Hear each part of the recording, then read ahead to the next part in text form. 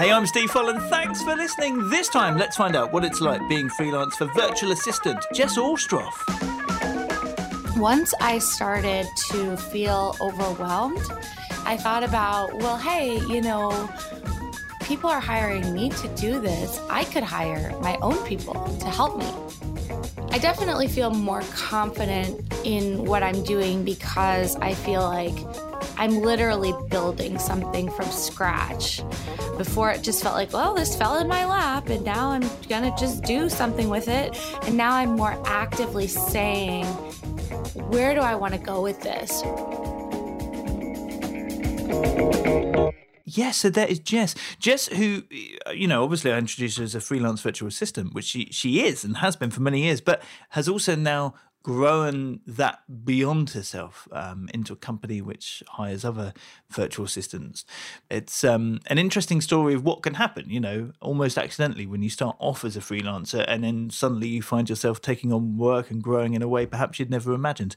And she has a book. I'll put a link at beingfreelance.com. I'm really enjoying it. I'm not all the way through it yet, but as you know, if you've been following my vlog where I document my freelance week and my freelance in quotation marks journey, I have been sort of experimenting with using a virtual assistant, but also struggling with figuring out how best to get that help into my everyday pattern and routine of work. So rather than just using somebody's help for a project, and they just do a certain thing for me, actually using them on a regular basis to alleviate some of what I do, if that makes sense. And so when I found out that Jess had this book, after we'd lined up this interview, I thought, yes, I'll have a read of that. I could do with that. This is perfect timing. So yes, follow the vlog, beingfreelance.com and on YouTube, and let's see whether I find some answers within its pages that make a difference. Anyway, enough. Let's crack on, shall we? And chat to Jess Ostroff, who is based over in Connecticut, just outside New York. Hey, Jess! Hey, Steve. Thanks for having me. I'm so excited. Thanks for doing this. Well, let's find out how you got started being freelance. Absolutely. Well, I went to New York University and studied marketing and international business. I thought I wanted to, travel the world and make money because who doesn't, right? And it turned out that the corporate environment was not for me. So I decided to try and find some other things to do, but being, a 22-year-old who just graduated college, I didn't know what that was. So I decided to do a complete 180 and not do anything business related at all at first. And I did an AmeriCorps program, which is like, if you've ever heard of the Peace Corps, it's kind of like the Peace Corps, but in America. So that was something that I thought would be a really great opportunity, give back to the community, but also hopefully learn something new, which is always useful. And I also knew that I wanted to get out of New York. I'd been there for a while. I didn't love the weather. I don't like being cold. And so I applied to a program that was in Los Angeles, thinking, all right, I'm going to go completely as far away as possible, at least in the States, and do something different. So I decided to do a program that worked in schools, and I taught math and science to 8th grade students, which I hadn't studied math or science in college. So that was a little bit of a challenge. But of course, I brushed up on my long division and was able to help them out. And once I graduated from that program, I was sort of back to square one because I knew that I still didn't want to go back into a big marketing firm or an accounting firm or something like that. But I was still interested in marketing. So I got a job as a social media manager. This was around 2009. So Facebook had been around for a little while at that time. Twitter had just started maybe a year or two before. It started really picking up steam around that time. And I thought it was a great way to connect people that weren't necessarily in the same geographic space. I thought that was really interesting. So I worked at this nonprofit as a social media manager manager, but quickly found out that the CEO of the company didn't even know what social media was. So I was really fighting an uphill battle that I did not sign up for. And that became really difficult. Also, if anyone has ever worked in nonprofits, it can be just challenging to get through all the rules and red tape, and trying to get anything done with any sort of efficiency was really, really difficult. And I hated that. I hated that I was sitting at my desk, from 8:30 to 5:30 every day and didn't have enough work to fill those hours. I was like, why am I even here? Like, I could get my work done much quicker and then go to the beach or go to the gym or do whatever else I want to do with my life. So that's when I started looking into other opportunities. And it happened to be through Twitter that a former boss of mine had tweeted that they needed a virtual assistant. And of course, I'm, 23 at this time. I didn't know what that was. I Googled it, which is always helpful. And I applied. I think I got lucky at that time because he knew me and he had worked with me before. So he hired me. And that's how I got started being a virtual assistant. I was doing 10 hours a week for this particular client. And I kept my job at that time and was kind of doing the work, before work and after work or at my lunch break, things like that. And then he was generous enough to refer me to some other colleagues of his who also needed virtual assistants. And basically, as soon as I got enough work to pay my rent, I quit my job and became a full-time freelancer. Wow. So if you hadn't have logged on to Twitter at that moment. Right. I don't know where I'd be. There was no plan of, you just knew though that you wanted to work remotely, that you wanted to be able to do what you wanted with your time, by the sounds of it, be that working or at the beach and so on and so forth. Yeah, I just felt like I was motivated enough to manage my own schedule, and I didn't like being underneath someone else's control, if you will. And I didn't mind doing work for clients. I felt like that was sort of a different relationship, but having a boss where I had to do whatever they said, no matter what, no matter whether I agreed with them or not, was really hard for me. I learned that I had to really believe in my work in order to do a good job. And that didn't work at some of my other full-time jobs. So how long did it take to build up that confidence, or rather that sort of roster of other clients, to quit? Yeah, it didn't take as long as I thought it would. I mean, even when I first got that first client, I didn't really expect that I was going to be able to do this full time, because I thought, wow, it's kind of a diamond in the rough situation, right? Like, I didn't know anybody else who was a virtual assistant. I didn't even know that the industry existed. So I really didn't think it was going to be something that I would do. But I think it only took about 5 months.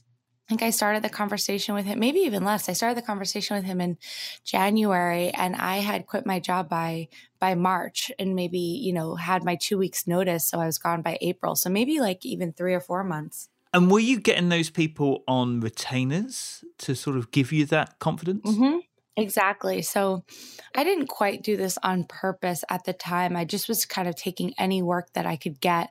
Some of them were project-based, so they'd give me like a 20-hour project to be done over the course of a couple of weeks, or they'd have, a 5-hour project here and there. But even if they weren't on retainer, they generally had enough projects to fill my time. I did make sure that I had at least 20 hours of retainer work, though, so that I could pay my bills. And luckily at that time, I was making practically no money at the nonprofit. So I had a pretty low bar of what I needed. And I was really young. I didn't have a significant other, I didn't have any dependents or a dog or much of anything. So I didn't need much to be able to do it full time. So actually, just to put this in perspective, so what year are we at now when that happened? So now it's early 2010. and I was just frustrated with the system. I felt like I had so much to give the world and no place to let my work shine. Wow. That sounds like you're saying it on the stage when they write Jess the Musical. It's a nice... Right. Yeah. Coming soon to a theater near you. So that's 8 years ago or so now. So what happened in those intervening years? You don't seem to have much of a plan. No offense. Nope. But you're seeing what happens with this new virtual assistant kind of role you've landed in, right? Right. I think that because I was so adventurous, I guess I could say, I wouldn't say that I'm a risk taker, but I wasn't really risk averse. So I felt like no matter what, I would be okay. And even if I only did this for a couple of months, I'd find something else to do. I had worked in restaurants, growing up. As soon as I was 16, I got a restaurant job. I worked in restaurants in college. I always felt like if I needed to, I could go back and work in a bar or work in a restaurant, if I needed to make ends meet or even if I just needed some supplementary income. So I felt like there was always going to be that. And also my family was always so supportive. And I felt like if I had to go live back with my mom or with an aunt or an uncle or something like that, I could. So I was really blessed to have a supportive family, even though at that point they had no idea what I was doing. They were like, we know she's in LA and she's somehow making money, but hopefully it's not, on drugs or something. Because it really wasn't. I mean, nobody else in our family was like freelancing. I mean, everyone had a real job. And so, yeah, it's a little scary to think that your daughter or your niece or whatever is doing something that you don't understand. And I get that. Yeah, especially virtual assistants weren't a big thing. They weren't in the common language, shall we say? And also for that matter, essentially, it looks like you're helping strangers off the internet run their businesses. Correct. Yeah, correct. It must feel if you really think about it, right? And that could mean anything. That could be a hotline, that you call for other things. So yeah, it was. And even now, I mean, you said virtual assistants weren't a known thing. Even now, I have to explain what I do, and that's 8 years later. So it's not the kind of thing that everyone knows about. It's not the kind of thing that everyone uses. It's you have to be an internet professional, I think, or at least a somewhat savvy business person. I mean, my dentist, down the street doesn't know what a virtual assistant is and would never have a need for a virtual assistant. He has an in-person assistant.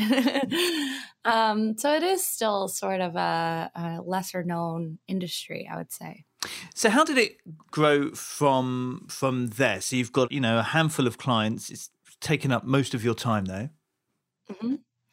I was working a lot. I thought, this is great. I wasn't afraid of work. I liked working, and I liked that I could make my own schedule around my work. So sometimes I'd get up early, put in a couple of hours, go to the beach, do whatever I wanted to do, and then come back and work all night.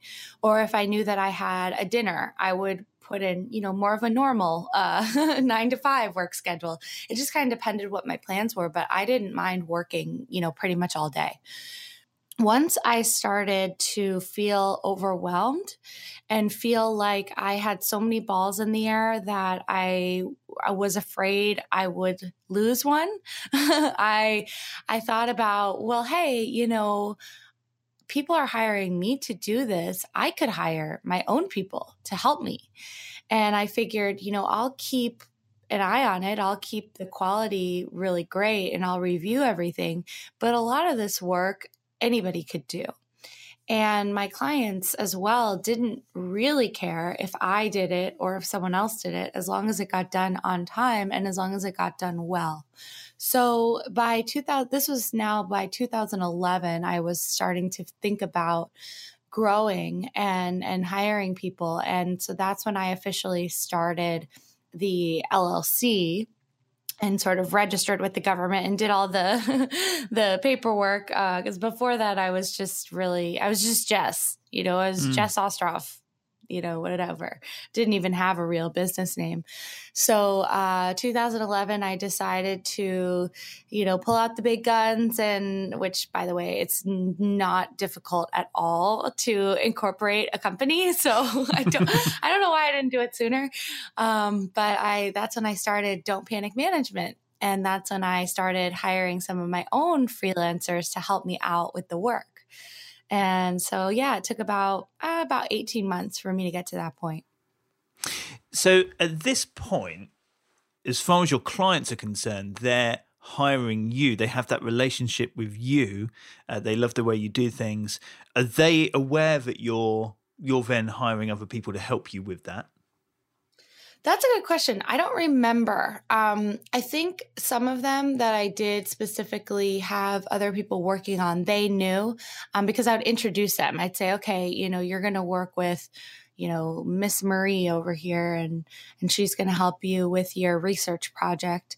But I didn't have that with all of them. And I especially didn't have that with some of my, longest running clients. I continued to do the work for the ones that really knew me and really trusted me. And it was only until much later that I started to say, hey, I started a company and now you're going to be working with a different person besides me, and is that okay? But I think in the beginning, most of the ones I had sort of grandfathered in were still working with me, and it was only new people that I would say, okay, you're working with Stacy, or you're working with Bob, or whoever it was. And how did you find managing other people on top of everything else? That was the worst. I mean, I thought as most entrepreneurs, I just wanted to do the work. I started doing this because I was good at this certain thing. And when you're starting as a freelancer and you're just doing that, it's great. You're doing the things that you sought out to do.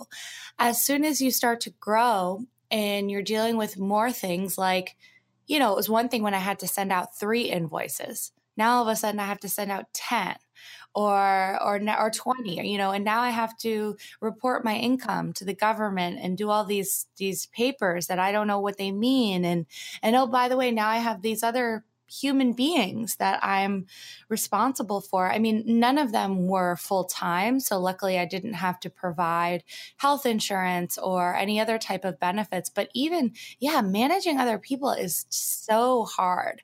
And I didn't know that. And I would think most of the issues that I've ever faced in my career have been related to people, whether it's a client or someone that I manage. And they don't teach you that. I studied marketing, and I wish that we did some human resources and leadership training, because I think everybody can use that. It's not just business owners and entrepreneurs, but most people, as they grow their careers, they might start as an assistant or a coordinator, but then they're a manager, and then they're maybe a VP, something like that. And you're always going to have to manage people. So I wish that I had some of that training.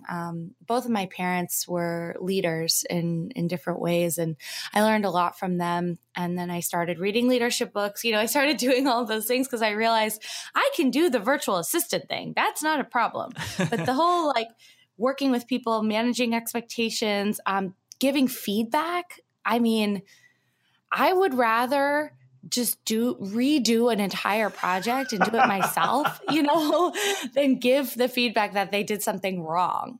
And that's not the case anymore. But at the time, oh my gosh, I was just going over and over things, and I was just so nice. I was giving people the benefit of the doubt. I was letting people get away with stuff that they shouldn't have gotten away with. And, that's not a good way to run a business because you put yourself in danger of disappointing your clients. And that was my my biggest motivator for doing anything with my business is to make my clients happy. So once I kind of got clear on that, I didn't feel as bad, giving feedback or firing people, because I was like, you know what, this is not about you. It's about the client. And if we can't make the client happy here and you're not willing to do what it takes, then you're just not a good fit. And, I kind of made it more simple for myself, but I still felt really bad. So I've kind of had to get over that over the years. And how about the sort of the pricing element of it, where once you were just billing for your time, but now you're kind of billing for somebody else's, but you're still having to manage it. So there's a bit of time involved there, and maybe I don't know, cash flow wise, you might be paying the freelancer before you've been paid by the client, and it all suddenly changes. Absolutely. That's been an ongoing battle. I think we finally figured it out, 8 years later. But I remember, speaking of that, one time I sent a new contract. So every year we would adjust our prices, and clients knew that and they expected that. Nothing crazy, a couple bucks per hour more, something like that. But one year I started realizing that I was severely undercharging even for my services. And based on what everybody else was getting out there, and based on just basic needs, like, I didn't realize when I started as a freelancer that I had to pay my own health insurance and I had to pay for my own computer and equipment. Nobody else was paying for that. And that didn't occur to me, because I was just going with the flow. Yeah. But I realized when I really broke it down, I was losing money. So I had to change my pricing, and I thought that it would be fine and it was fine, because what I did was every time I got a new client, I charged them a little bit more. It was the old clients that were a problem. And I remember one year I sent a new contract, and it was literally, I think the hourly price was double what he had been paying before. And he said to me, he was like, Jess, are you telling me that you're going to charge me double for the same work? And I was like, yep. I think he knew that my rates were ridiculous. And he was like, okay. So that's when I also said, all right, great. I am worth this amount of money. And I think that's always a challenge for freelancers to determine how much they're worth, at least, especially with women. I think we tend to undervalue ourselves. But at the end of the day, I just had to make ends meet. And once I realized that I could charge that, I thought, well, let me see if I can get a little bit more from other clients. Again, nothing crazy. I wasn't trying to go nuts, because I also didn't want someone to feel like they were overpaying for a service. And when it's a virtual assistant, you can only charge so much. I can't charge the same as like an audio engineer or a consultant or even a business operations manager. So I had to be careful not to go too high. Which now, some people say, well, I pay my virtual assistant $5 an hour. And I say, well, what happened with that virtual assistant? Because now you're here talking to me, so it's funny when you talk to some people who are like, well, I don't want to pay more than, this amount. And it's like, okay, but you know what you're getting for that, And yeah. I think the other thing for me that I've learned through working with accountants and working with a business coach is sort of what the right profit margin is that you should strive for as a business. And these are things that I didn't know. I still managed to grow, I still managed to hire people, but I never had that cushion of cash that, in the event that something went wrong, or if I wanted to send, a birthday gift to a client, or, little things like that. I never had the money for anything else. We were just, making ends meet, and that was it. And now that we've been able to create a little bit of a cushion, it makes me feel more stable. It allows me to pay some of our freelance assistants a little bit more if they are doing really great work. It's not the kind of thing where I can give people raises all the time unless we raise, client rates. But I think that if you're doing a good job, you deserve something, whether it's a bump in salary or a bonus or, a really nice gift or something like that. So Yeah, it's managing people and dealing with money are the hardest things, I think. You said earlier, like most entrepreneurs, so you said something like this, like most entrepreneurs. Was there a point where you identified with that word, entrepreneur, right, rather than just freelancer, when you said just me, Jess, just Jess, where it felt like, actually, no, actually, I'm building something more than that? Yeah, it's taken a while. So after I started the business, I was back in New York and I was working at a bunch of different co-working spaces, just trying to find the one that I felt like fit me the best. And everyone I met thought that it was a startup. That Don't Panic Management was a startup. And for me, that word kind of rubbed me the wrong way, because when I think of startups, I think of technology or a service sort of product that is new and innovative and that people are going to want, but also a company that needs to take investment from other people. And I was really proud of the fact that I bootstrapped the business and that I never took any investments, still have never taken any investments or loans or anything like that, and that I've built it by myself. And I couldn't explain it to people. They were like, but you're a startup. And I'm like, no, I'm not a startup. I'm a small business. I'm just a small business.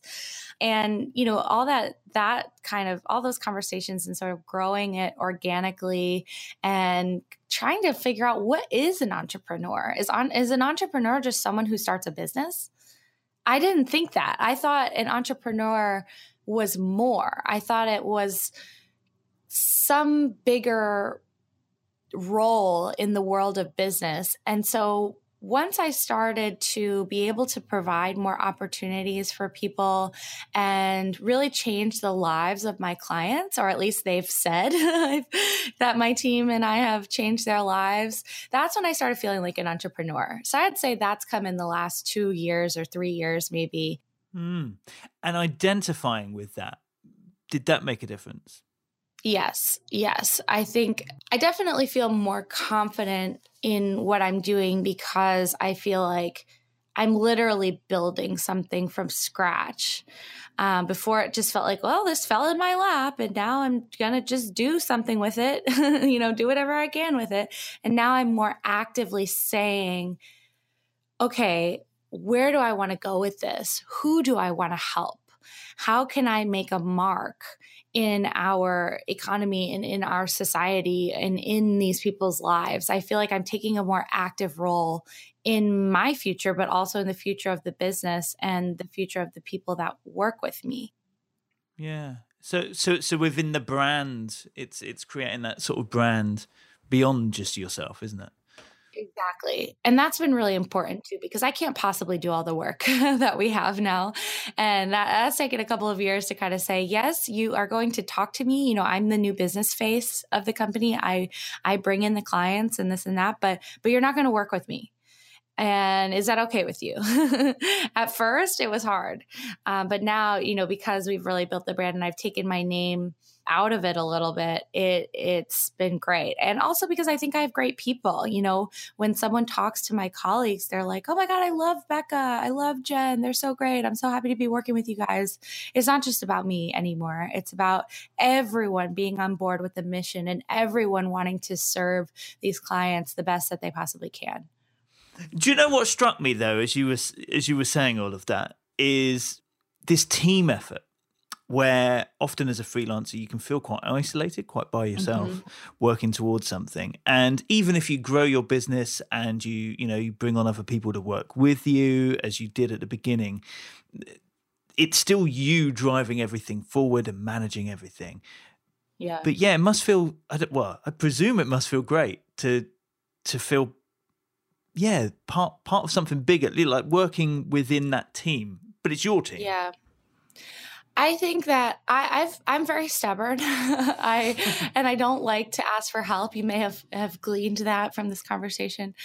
My team now, I've been working with them for about 3 or 4 years now, and it's taken that long for me to fully trust them and for them to know that they can say, just stop, like stop being an idiot. They feel comfortable telling me when I'm doing something that's not going to be great. I remember one example from last year.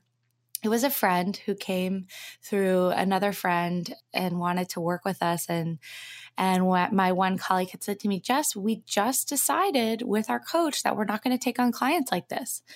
And I was like, well, but it's a friend, and I think we can do this and da, da, da, da.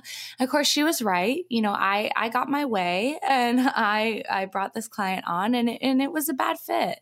And, we ended things on fine terms, which is always good. But I should have listened to what, we made these decisions about the business for a reason.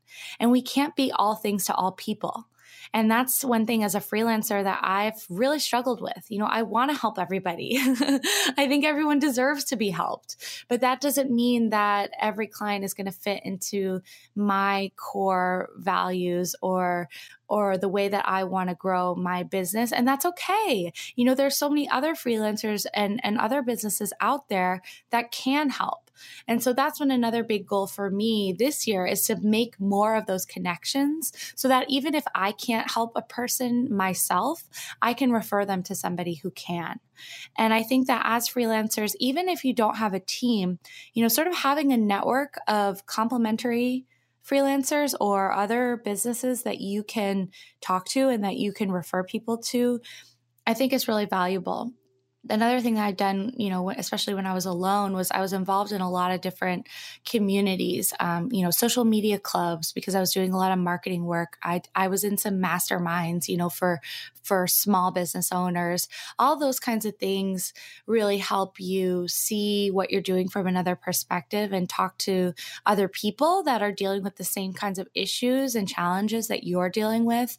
And once I outgrew some of those, that's kind of where I landed. Was I found myself in these different masterminds and I was always the one giving the advice and nobody had any advice for me. So, that's when I decided I needed to bring in sort of like an executive, leadership coach and a business coach instead. But I think, when you're not sure where you're at yet, get into a mastermind. And the one that I was in, there was a girl from Bali, there was a girl from Scotland, there was a girl from Australia, there was a girl from Texas. It doesn't have to be location specific. And that's what's so great about, Skype and having a time zone converter app. But there are so many people out there that are either doing the same thing as you, or at least dealing with the same challenges and issues as you. And you should find those people and talk to them and share. I found the more vulnerable I got, the more that I was willing to share with other people, the more value I got. And also the more connections and referrals that I got from people, because they were like, I know exactly what Jess does and what she doesn't do. So I'm able to send people her way because we've had those conversations before. And that for me has been the ultimate success. Now, you sounded like you started off, wanting this flexible lifestyle. Do you still feel like you've got that? It comes in waves. So after I started in 2011 and then up until probably 2016, I was just, balls to the wall, like doing everything. And I think I was a little bit like, I didn't care about working all the time. And I didn't have a lot of goals. I was just like, let's grow this thing. Let's do whatever we possibly can to make more money. I had gotten really sick, which I talk about a little bit in the book. That was a little bit of a wake-up call for me because I realized, I felt like I was a superhero. I could work all day. I could go out and party with my friends all night and get no sleep and continue on. And at a certain point, my body was like, nope, you cannot do that. You have to take better care of yourself. And it was just a matter of time. It was just a matter of hours in the day. So I had to figure out what things I was most uniquely qualified to do, what things that I should be doing, and kind of get rid of everything else. So I would say my quote unquote work-life balance, I don't really believe in balance per se, because I definitely work more than I have my life, but I think the quality of both is much better now that I've set boundaries around who I'm going to work with, when I'm going to work, and also what my priorities are, because my health now, I can't work because I'm myself and because my fingers and my brain are basically my work. I have to be healthy. And so I prioritize that over almost anything. And, unless there's a client emergency, I'm going to the gym. And I just think that oftentimes you don't realize what you need until you have an incident, which is unfortunate. But usually if you listen to what your body's telling you in those incidents, you're going to make a positive change and you're going to be much happier as a result.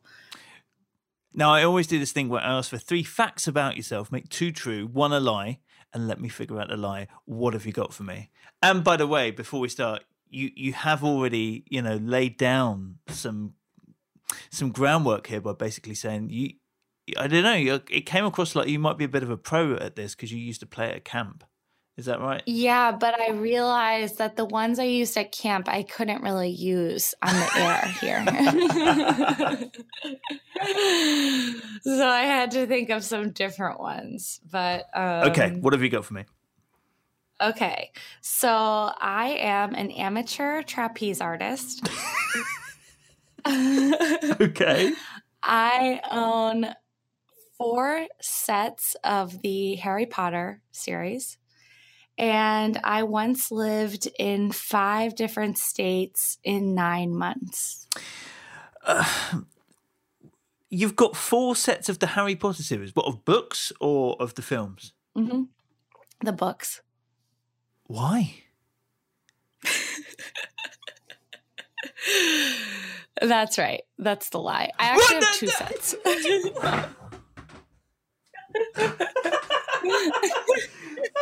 You didn't have to roll over and die quite so quickly. I know. Oh, really? Was I supposed to keep it going for a little bit? But hang on. Well, yes. Oh. But hang on.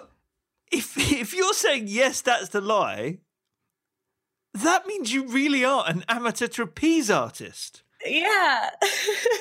You stood a really good chance of winning because I probably would have picked that. You're an amateur trapeze artist? Well, I mean, I use that as a loose term. I take trapeze lessons. Of course you do. And who doesn't? It's not just something you teach yourself. Sorry. When did you start taking trapeze lessons? Well, I had a friend, and of course she's an internet friend. I met her on Twitter, but we got connected. And one time she was in New York, and she's this girl who she wants to be a Disney princess.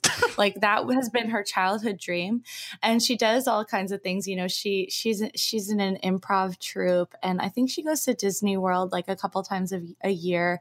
And she also started doing trapeze because she was like, I could be in the circus, but as a fun thing, like not a real thing. And I was like, what is it about this? And she was like, just come with me one time. And so I did. And honestly, it's one of the only times in my life where I can actually turn off my brain. Or I shouldn't say turn off, but you have to focus so hard on the timing and on not letting go of this big wooden thing and making sure that you're putting your body in the right position. You cannot possibly worry about anything else. And so for me, it's almost like a meditative experience. It's like, I can't think about work. I can't think about whatever things I have to do that day. I can only focus on, holding onto this bar and not dying. Yeah. Right. Okay. That's been really fun. And if anyone wants to come to New York and do a trapeze class, you just look me up and we'll go for it. Yeah. You see, I'm not saying it's going to be this year, but at some point I'm going to do that. It's good. It's awesome. Well, and it's cool because anybody can do it. I mean, the first time you go, they just get you to swing. And then if you swing well enough, then they get you to put your legs over the bar and that's it. You know, it's that's why I thought it was cool too, because you didn't necessarily need any kind of skill to start, at least. Excellent. Now, if you could tell your younger self one thing about being freelance, what would that be? Oh, know your finances and understand them, because that was the first thing I always wanted to delegate, was dealing with the books, you know, invoices and expenses and the bank account and everything. But I needed to understand it better in order to make sound decisions about the growth of the business. And so I wished I paid more attention in the early years. I knew I had money. I knew there was money sitting there, and I never got into trouble, luckily.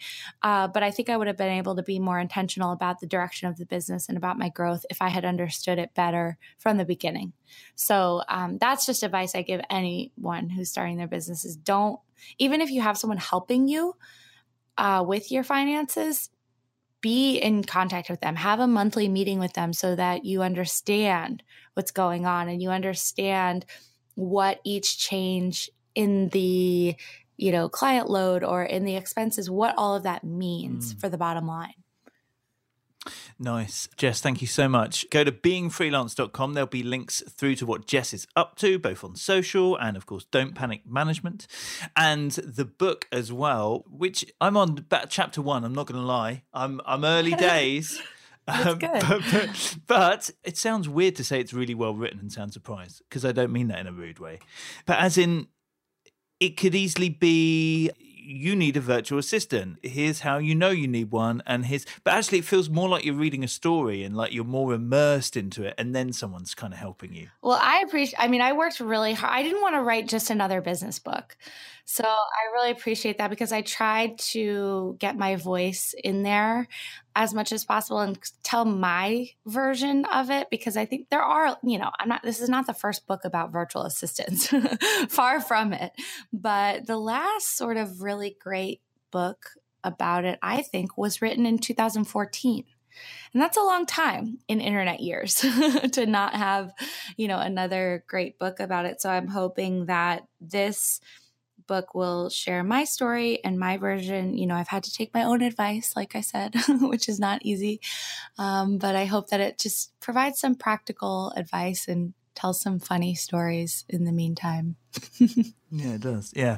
Congratulations with that. We'll put a link, of course, at beingfreelance.com. Go take a look.